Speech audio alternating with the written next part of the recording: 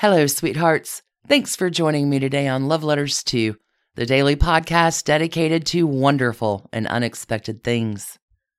In today's episode, continuing through our month of Muses and Makers, it is a love letter to Oleg Cassini and Jacqueline Kennedy. Of course, Jackie was a muse to many, but no maker was nearly as successful with her as a muse as Oleg Cassini. Together, they collaborated on more than 300 iconic outfits for Jacqueline Kennedy's time in the White House from 1961 to 1963. His designs helped her to become the epitome of grace, elegance, and style on the worldwide stage. I'm Alicia Mintz, and I invite you to join me today for this love letter to Oleg Cassini and Jacqueline Kennedy, coming to you right after a brief word from our sponsors.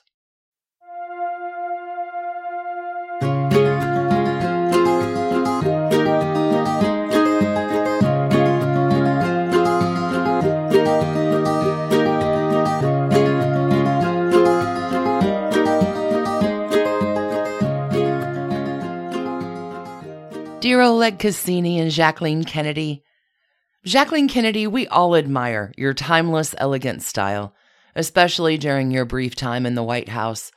But not all of us know about the man that helped you achieve your iconic fashion sense that we are still inspired by today. Oleg Cassini, you first met Jacqueline Bouvier shortly before her wedding to Senator John Kennedy in September of 1953. You had known the Kennedy family for some time before meeting Jackie at the El Morocco in New York. Even at that first meeting, you recognized star quality in her. On the surface, you thought she seemed like the perfect debutante, with her excellent manners, charming personality, and superb education. You also saw something more, an indefinable trait that drew people to her. Coincidentally, your brother, Igor Cassini, named her Queen Debutante in 1947. Igor wrote a notable society column under the name Charlie Knickerbocker for the New York Journal American and was one of the most powerful gossip columnists in the 1940s and 1950s.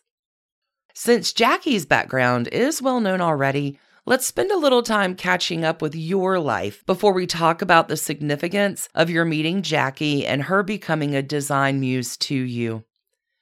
Oleg, you were born April 11th, 1913, as Oleg Alexandrovich Lwowski in Paris to Russian aristocrats. Your mother was Countess Marguerite Cassini, and your father was a Russian diplomat named Alexander Lwowski. In 1918, during the Russian Revolution, your family feared for your lives and you fled Russia, leaving your wealth, homes, and lands behind.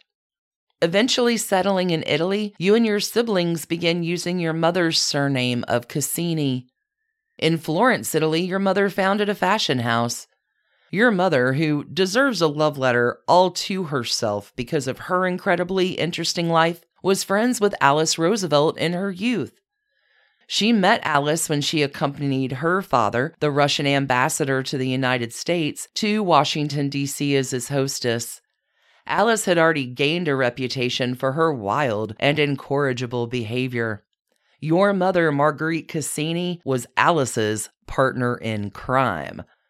The two young beauties treated D.C. as their own personal playground, using their wealth and charm to get their way in all matters.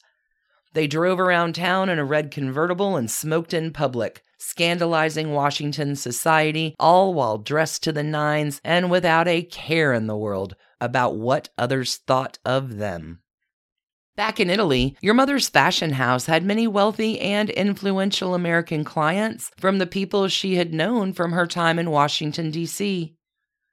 You studied political science at the University of Florence and studied fashion under the French courtier Jean Patou.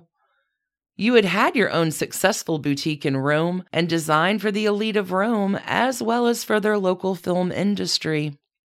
You came to New York in 1936 and were briefly married to actress and heiress Mary Farney. You eventually made your way to Hollywood in 1940.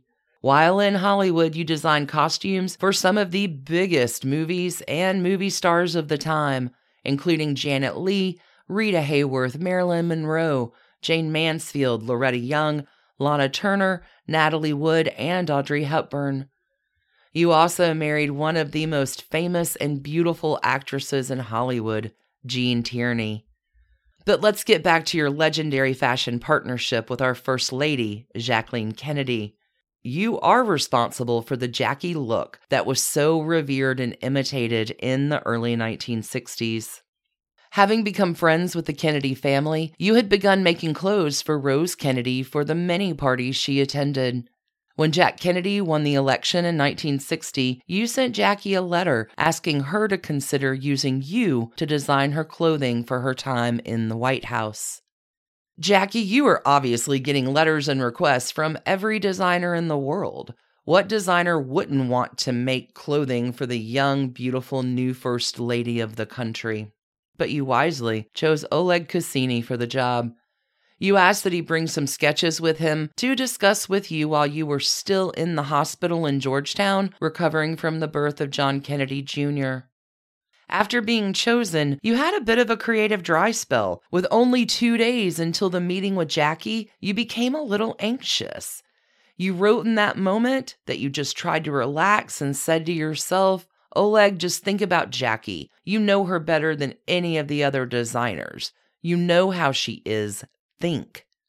And then you realized that this would be just like dressing a Hollywood star for a major role. As soon as you recognized that this assignment was similar to the jobs you'd already thrived in, you calmed down, and the ideas that would become the Jackie look began flowing. You have said that Jackie reminded you of an ancient Egyptian princess, very geometric, even hieroglyphic, with the sphinx-like quality of her eyes, her long neck, slim torso, broad shoulders, narrow hips, and regal carriage. You decided that she was a perfect model for the minimalist look and style. Simple lines would suit her perfectly. You also knew that sumptuous fabrics and the perfect colors would be an important element in the designs. Your brilliant plan was not merely to design clothing, but to design your interpretation of how Jackie should appear in her role as First Lady. You told Jackie, I think you should be the most elegant woman in the world. I think that you should start from scratch with a look that will set trends and not follow them.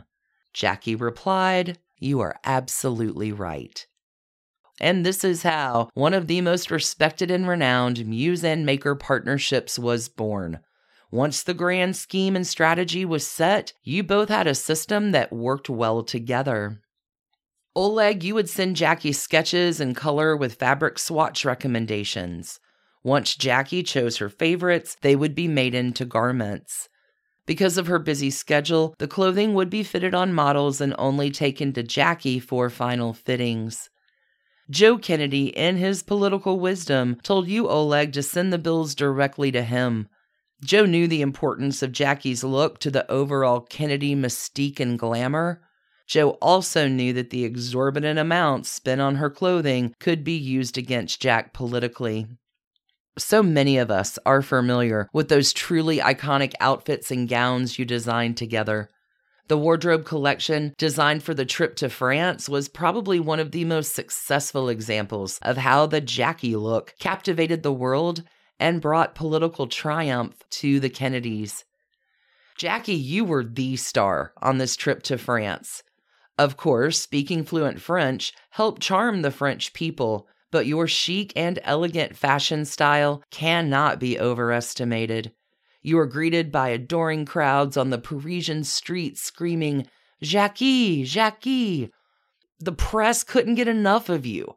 Time magazine reported from the moment of her smiling arrival at Orly Airport, the radiant young First Lady was the Kennedy who really mattered. As a team, you always chose to honor the occasion with the design of Jackie's dress or suit also.